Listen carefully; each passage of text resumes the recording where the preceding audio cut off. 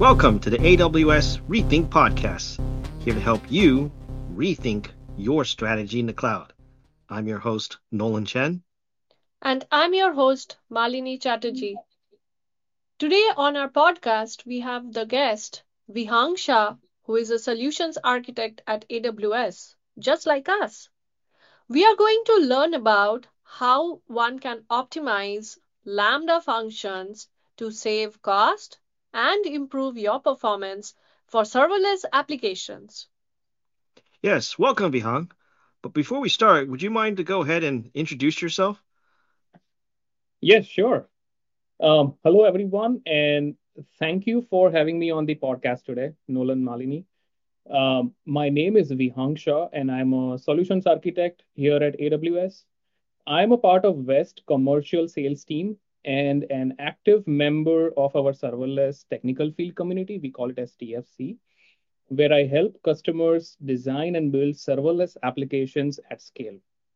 My background is with systems engineering and DevOps, and I'm really happy to be on this podcast to talk about how you can save cost when using AWS Lambda, as well as optimize its performance so you can get the best out of your serverless workloads. Nice. So, Vihang, let's start from the very beginning. Let's kick off by understanding some of the basics of serverless computing. Can you tell us what it means when you say serverless and what are its benefits? Yes, absolutely. So imagine a real world scenario, right, where you are running a business and you have a website or a mobile application. Now, as your user base grows, so is your demand for the servers to support that growth, right? Now, traditionally, when we talk about managing and scaling these servers, it has always been a complex and kind of an expensive task, right? So that's where serverless computing it comes to rescue. So basically, serverless computing it allows you to build, run, and scale your services without thinking about underlying servers or infrastructure. So in a nutshell, serverless platform, the application would still run on servers, but the entire management of the underlying server is done by AWS. So you can solely focus on your application and business logic.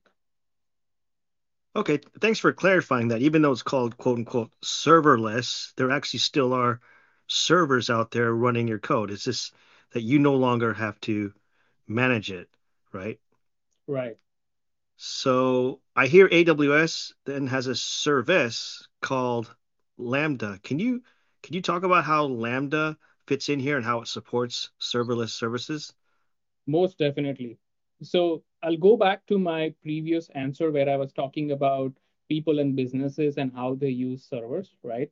So think of these servers as an engine of a car, which is powering everything, right? Now, these engine they often require maintenance as well as sometimes a mechanic because since you own the car, right? And and since you own the car, you are responsible for all of these maintenance. Now, that's where AWS Lambda steps in. Imagine AWS Lambda as your digital assistant, which just appears when you want to have a certain task done and then disappears after the task is complete, right? So instead of having a big server to manage multiple tasks, you can break your tasks into smaller pieces. And when one needs to get a task done, AWS Lambda quickly appears, it does the task, and it disappears, right? So no more paying for the idle server time. So basically, when I talk about Lambda in a nutshell, it is a compute service, right, which runs your code in response to the events, and it automatically manages the compute resources. So you as a developer or you as a business can solely focus on your application.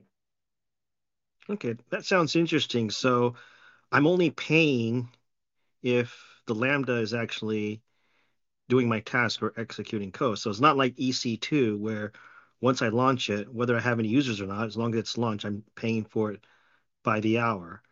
Right. So with that, Can you tell me then how when Lambda responds to events, how does the pricing or the cost work? Yeah, definitely. So, and it's really important to understand how cost works with AWS Lambda, since in my experience, it is one of the core services which is often used when you are building serverless application, right? So with AWS Lambda, it's a pay-as-you-go model in which you are charged only for the actual time your code runs. So putting that in a very basic terms, it's like paying for a taxi only when you spend time inside it, not for the entire day the taxi is available. To give you another example, now think of having a small code that AWS Lambda runs for, let's say, 100 milliseconds, right? In that case, you will be billed only for that 100 milliseconds your code is active and running. It will be that accurate and precise. Along with the pay-as-you-go model, one important aspect that I always tell my customers to understand is there is something called as a free tier allowance, which applies to your account every single month. So that's like having a certain number of free taxi rides every month. Wow, did you say something about free rides? We all love free rides, isn't it? Now, can you elaborate, like, along with the time that your function runs, what are some of the other levers that the customers should be aware of which can affect their overall costs for Lambda? Yes. So along with the time it takes for the function to run, there are certain things to keep in mind which can affect your overall cost. The first is the number of requests. And I'll explain what a request is. It's basically each time your Lambda code is triggered. Now, it can be through an API gateway or through any other supported trigger. Secondly, you also pay for the amount of memory that you configure for your function. So, in a nutshell, when we talk about pricing with AWS Lambda, it's a combination of one, execution duration, two, number of requests that are coming in, and three, that is the amount of memory that is allocated to your functions. Hmm. This sounds good, but still a little bit too theoretical for me. I like some numbers. So yeah, you say like each of these functions may only take say 100 milliseconds to execute, but I'm thinking like some customers they may be running a web service or a website that with a million or more users. So I could see them probably running a million Lambda requests. How much would a million Lambda requests cost? Could you give like a ballpark figure? Yeah, definitely. And that's where as I was mentioning earlier, the free tier allowance that comes in here, which is basically that every month there is a million free requests that is available across all of your Lambda functions. Along with there is a 400,000 GB seconds, which is a combination of the amount of memory in GB as well as the number of duration that your code runs in seconds for across all of your Lambda functions. So in a case where you are sending an initial 1 million request to your Lambda function, you will technically be in your free tier allowance. After the initial free tier allowance, you are going to be charged at 20 cents per million requests. 20 cents per 1 million Lambda requests. Did I hear that right? 20 Yep. cents? Yep. Wow. That's great. 20 cents per million Lambda requests. That's something one should note who is who is listening to this podcast. Now that you have explained about how the costs work with the Lambda functions, from your experience talking to the customers in real world, can you share what can be those different ways customers can optimize the performance aspect of these Lambda functions as well, so that they can get the best of their workloads, not only on the cost, but also from the performance aspect? Yes, absolutely. So, and one of the key things that whenever I talk to my customers, I always make sure that I bring it up is to keep cost and performance optimizations as a constant evolving part of their process. No matter how big your or small your workload is, right? When you keep these two things as a constant part of the process, you ensure that you are always running cleaner and more optimal. Now, coming to your question, Malini, about Lambda functions performance, there are certain things to keep in mind. First, try to keep your Lambda functions short and sweet. When I mean by short and sweet, what I mean is the shorter your Lambda function runs, the less you pay. You should try to break down your function into smaller, focused functions. That way, it is easier to manage when one specific Lambda function does only a specific task, right? So that's the first one. Second, try to right size your functions. And right sizing the function is like choosing the right vehicle for your trip. You don't need like a massive RV just to go to the grocery store, right? In the same way, always choose the right amount of memory to allocate to your function. We have tools such as Lambda Power Tuning, which is available to the customers that can help customers profile their Lambda functions to give them an estimate on how much amount of memory your function needs after an analysis. So that was the second one. The third one is optimize your functions dependencies. Now, in a simple term, think of these dependencies as ingredients in a recipe. You should only use what you need. So trim down all the unnecessary libraries and reduce the function size. And the last and the most important, in my opinion, is use a cost efficient, high performance Lambda processor. I'll basically explain this. So AWS Lambda provides you with two types of processors to choose from. One is a regular processor called x86, and the other one is called Graviton 2, which is a powerful and a cost efficient processor. With Graviton 2, it's like having an advanced and an eco friendly car, which does the same job, but also saves you money and gives you higher performance.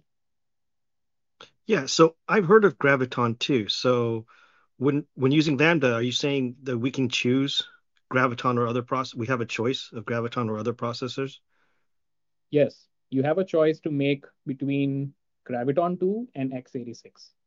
Cool. So you've covered optimizing cost and performance, and we talked about how Lambda can be as low as 20 cents per million functions. But that said, right, I know some customers, like particularly bigger customers, they don't always know what's going on with different departments, what workloads developers are launching, and customers don't like surprises on their bill. Can you tell us how customers or what are the different ways they can monitor their costs and performance for Lambda? Yes, most definitely. What I'll try to do is I'll break down your question into two things. First is a performance monitoring, and the second one is a cost monitoring. I'll start by explaining the performance monitoring aspect of AWS Lambda, since it is important to understand that first, right? So, AWS Lambda is closely integrated with Amazon CloudWatch, which can help you monitor your functions. You can utilize Amazon CloudWatch to monitor Lambda functions performance metrics such as error counts, duration, throttles, invocations, things like that. Along with that, Lambda functions is also tightly integrated with Amazon CloudWatch logs, where you can analyze the logs to understand what is the function behavior, like where are the errors coming from. Secondly, Lambda functions are also integrated with AWS X-Ray, which you can leverage to identify performance bottlenecks. So let's say if your Lambda functions is making underlying requests to Dynamo table, X-ray will give you how much time it takes for the response that is coming back from DynamoDB, right? So that's where you will understand where the latency is coming from. And third, when we talk about cost monitoring, Leveraging tools like AWS budgets and using detailed billing reports are also going to be very essential. You can implement, for instance, cost allocation tags, based on the project, based on the application for better tracking. And along with that, there is also something called as AWS Lambda free tier monitoring, which you can monitor inside AWS budgets to make sure that you are not receiving any surprise in your bills, and you stay proactive and optimizing the way you go. Thanks, Vihang, for sharing how to, help reduce the cost, but also improve the performance while considering serverless workload using AWS Lambda. You did mention about the compute savings plan, but can you also mention like some of the use cases where Lambda is not a good fit? Like what are those anti-patterns that you learned from talking to your multiple customers? Yes, and Malini, you are spot on there. One thing I want to bring up here is AWS Lambda has a hard limit of running a specific function for or only for 15 minutes. So if you have a sustained workload, which means you are going to, having a request on demand for like 24 hours, 365 days, AWS Lambda is not going to be a suitable option right there.